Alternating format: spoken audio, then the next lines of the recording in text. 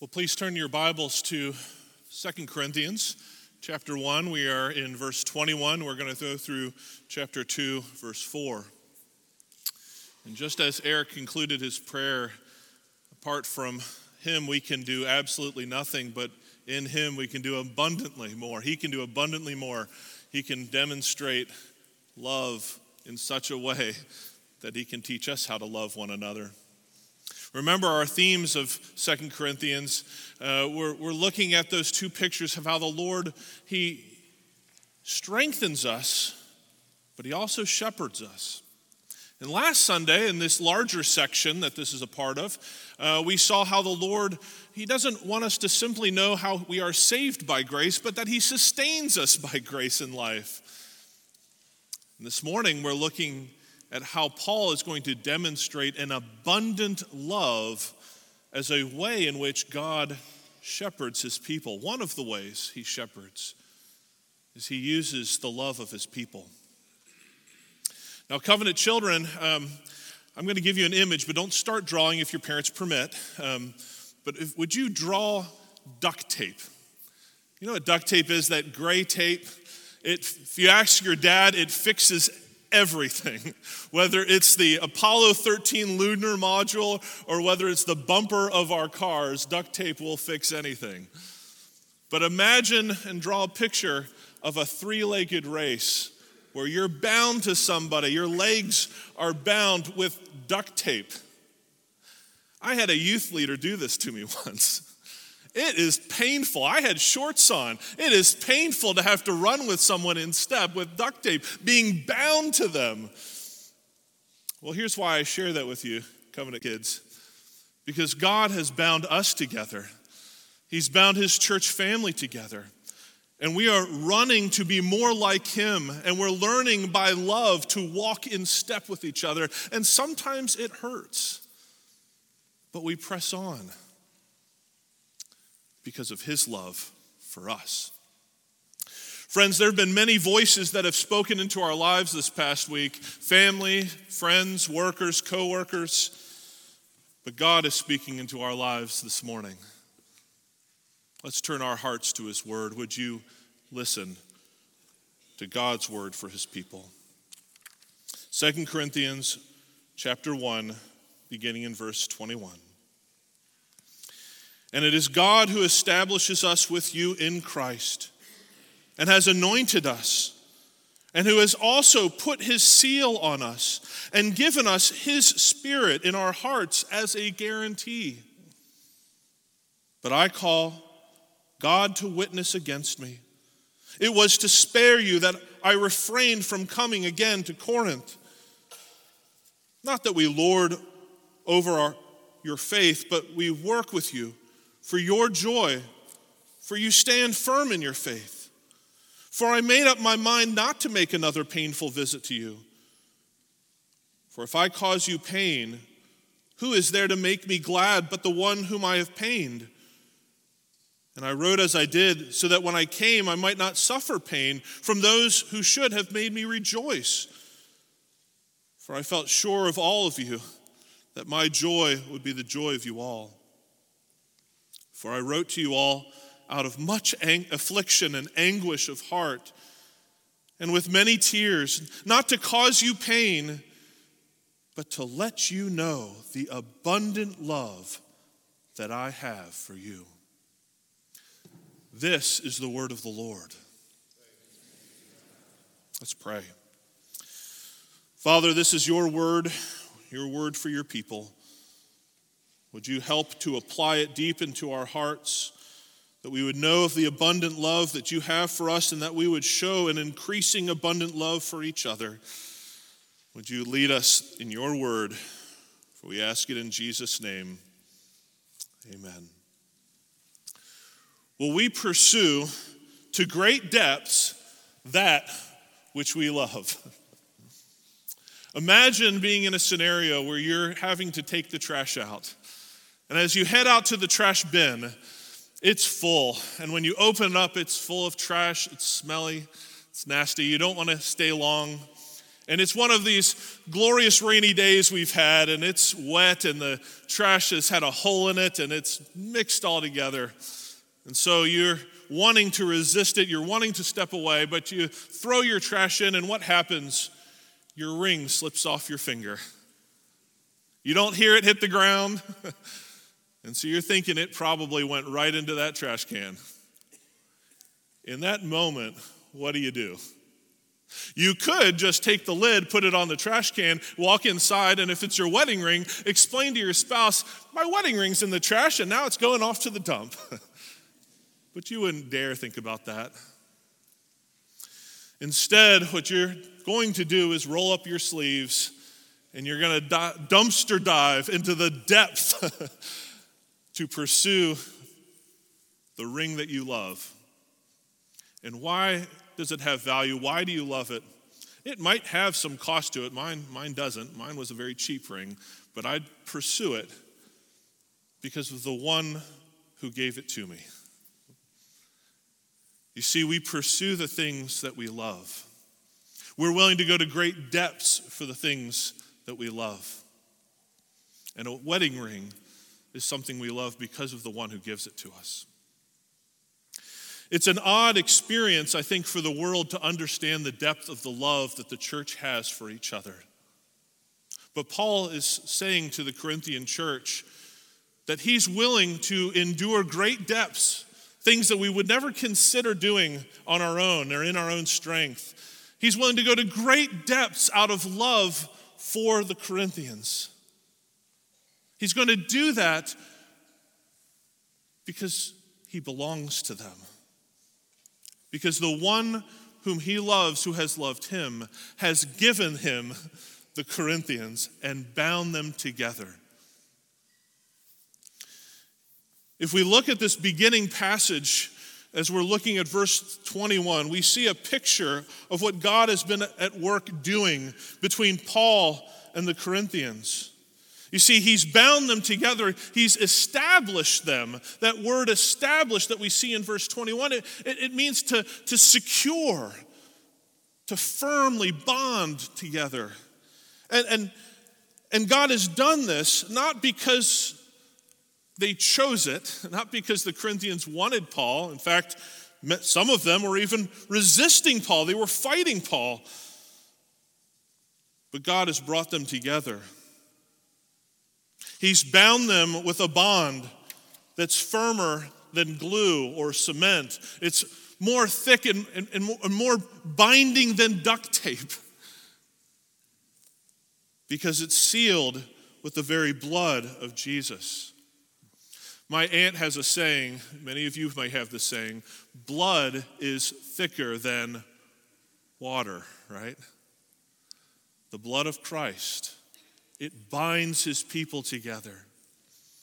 That's how this passage begins for us. Notice in verses 21 and 22, let me read it to you again. And it is God who establishes, who's bound us with you in Christ and has anointed us, and he's put a seal on us, and he's given us the Spirit in our hearts as a guarantee. You notice how Paul writes that. He actually uses the present active tense, that God establishes us together. It's the active work of God. He's working in our midst to bind his people together.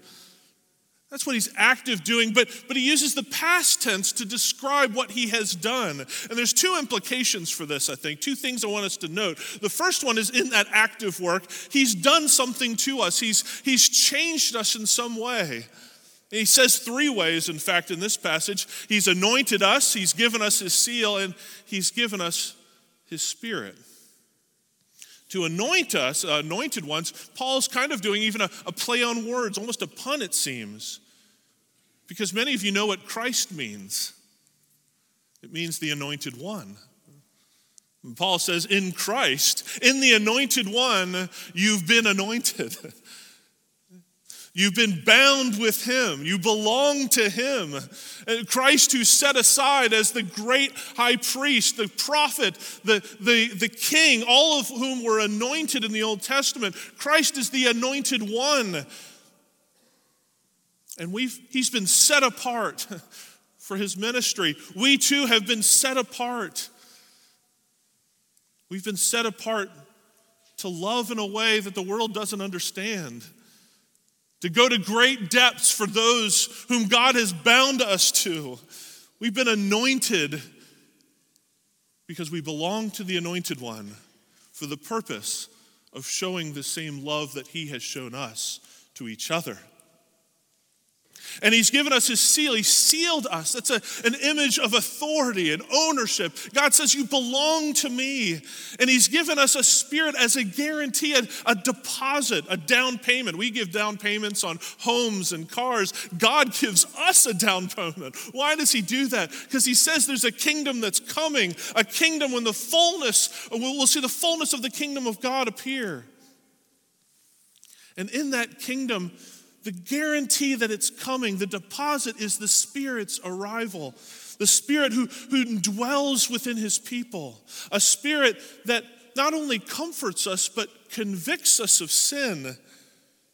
Shows us the way of love, the way of abundant love. It shows us how a family is to live. That points us to one day what all of God's universe will look like in love. The Spirit is the way in which we see the promise of God. We know that he will fulfill that promise because he's at work in our lives to grow us to love one another, to pour out our lives for one another. And Paul is describing this. He's describing this work of God. And it leads him to describe his love and his way of modeling it for the Corinthians, for those in Corinth. You see, these are in many ways, these are moments of life that are just normal to us. How we seek to be in relationship with those we love. We naturally endure things like pain for those we love. You know this. You know the agony and toil of loving someone who's wayward, who doesn't want to listen to God's way. Whether that's a family member or a neighbor who you dearly love, or a good friend, or even a parent. You know that kind of love that's costly and it's painful. We agonize over it. Paul's going to describe that in just a moment. He's going to say the depth of the love that he has. It actually leads him to pain. Well, the first pain that we see, I think, in this passage, even though he doesn't say it's pain, the first one is that it seems that these Corinthians, some of them at least, have been challenging his motivation. In this passage, he's going to talk about his trip and his letter and his desire to love them, his desire to speak truth into their lives. But the Corinthians, some of them are going to use that as an example of saying how Paul is, as we talked about last week, he's unfaithful, unreliable, he's not worth listening to. Here's the apostle that God has called, who has planted this church, and those in this church, some have even rejected that pastor, that apostle, and the word of the Lord that's come through him. It must have been so painful for him to hear those words, and yet he's discerning and writing to them, and he's engaging this question of his motivation with them in verse 23. Look with me. He wants to be very clear about his intentions, so clear that he calls God to witness against him. It was to spare you that I refrained from coming again to Corinth. You see what Paul is saying here is he actually calls God to witness because he's so concerned for them that they would misread his motivation in why he wrote this letter rather than coming. It's easy for us to presume the motivations of others. We must not learn to presume that motivation when someone's seeking to try to love us with the truth. That can be very hard for us.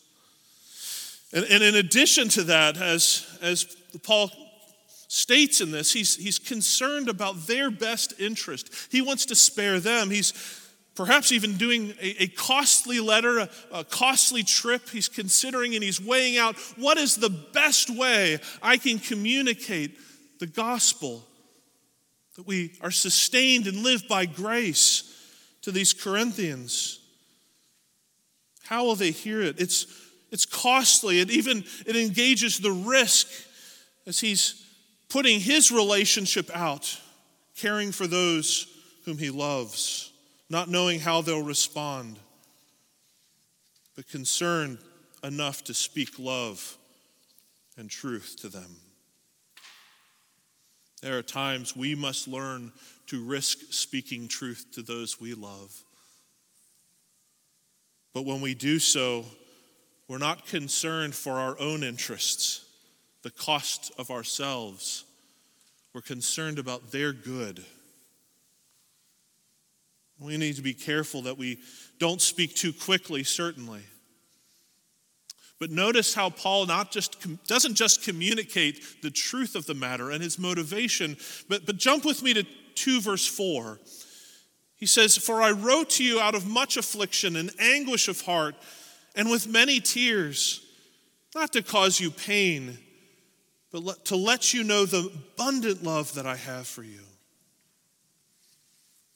You know, the content here, Paul doesn't fully give us what he intends. I mean, it's going to be the full letter, but right here in this section, he focuses on the manner of his love. How he's not just communicating truth to them, but his heart is anguished for them. Sometimes we can be very quick to rush to truth, and we need to slow down and actually share with those whom we love how agonized we are in their waywardness, or in their struggles, or in their rejection of God's word. It's a reflection of love that we're up all night with tears, consumed with thoughts of those whom God has put in relationship with us. And for those who belong to Jesus, we endure this pain, and we speak truth even when it's hard, because of abundant love. It's kind of like a good doctor. Imagine a good doctor who you sit down with, and I've got good doctors in my life, and they'll look at me and they'll see all sorts of flaws in my body. Gray hair, strange warts, all sorts of things. But what do they tell me? They tell me what I need to hear in order to be healthy.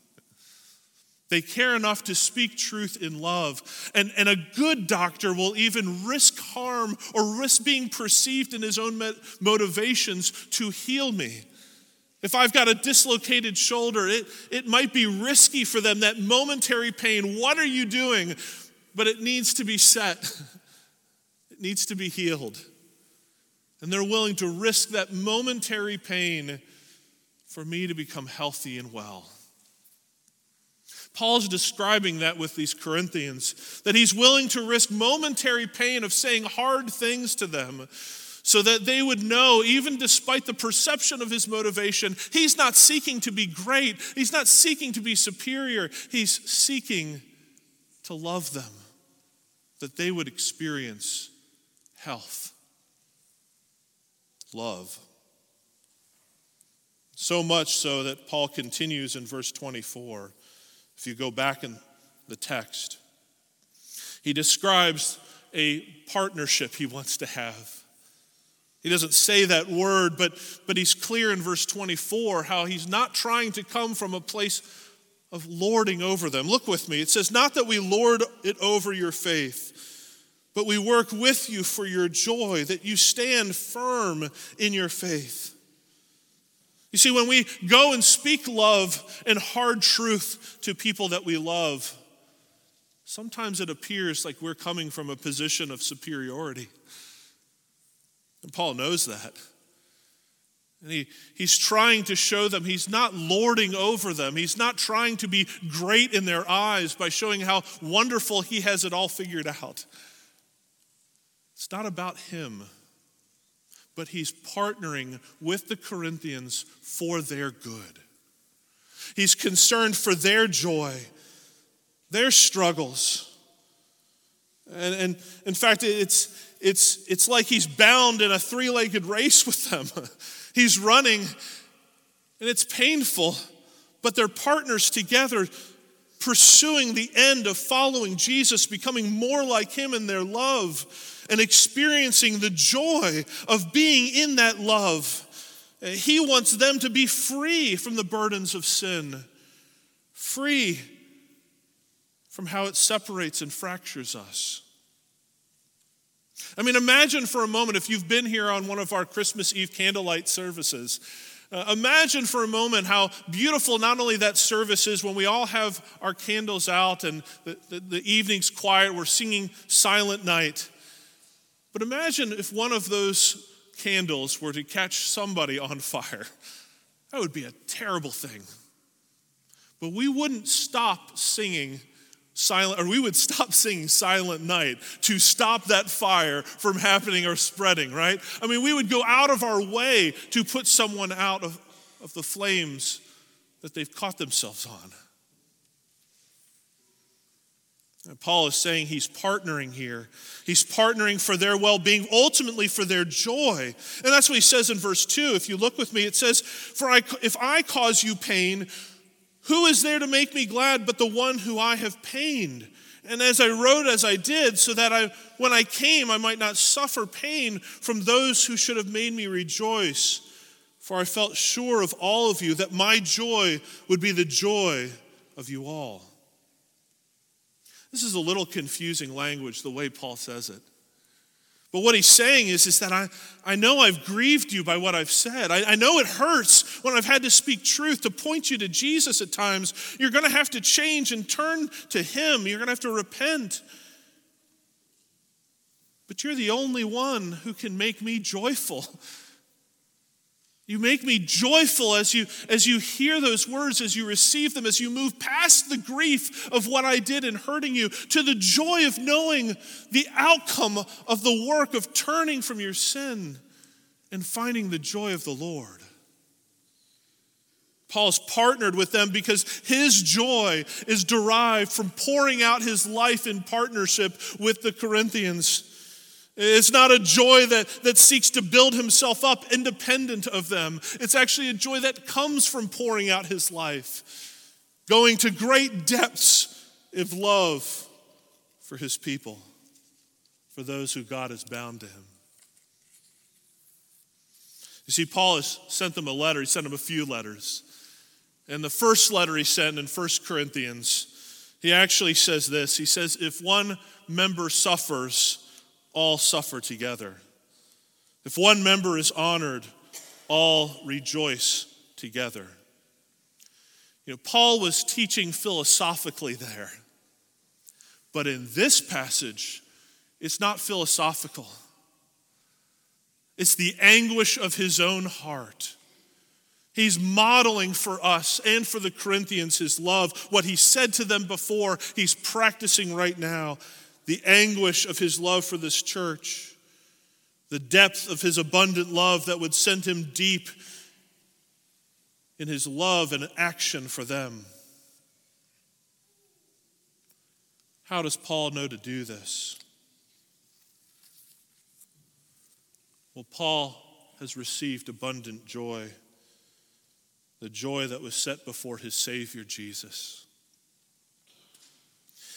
The abundant love that Paul experienced is the abundant love that comes from a Savior who steps in as a man of sorrows into our world, not philosophically, but tangibly. The tangible weight that he carried with his cross to Calvary, the tangible love of his willingness to hang on the cross for his people, the tangible love of his willingness to die for us.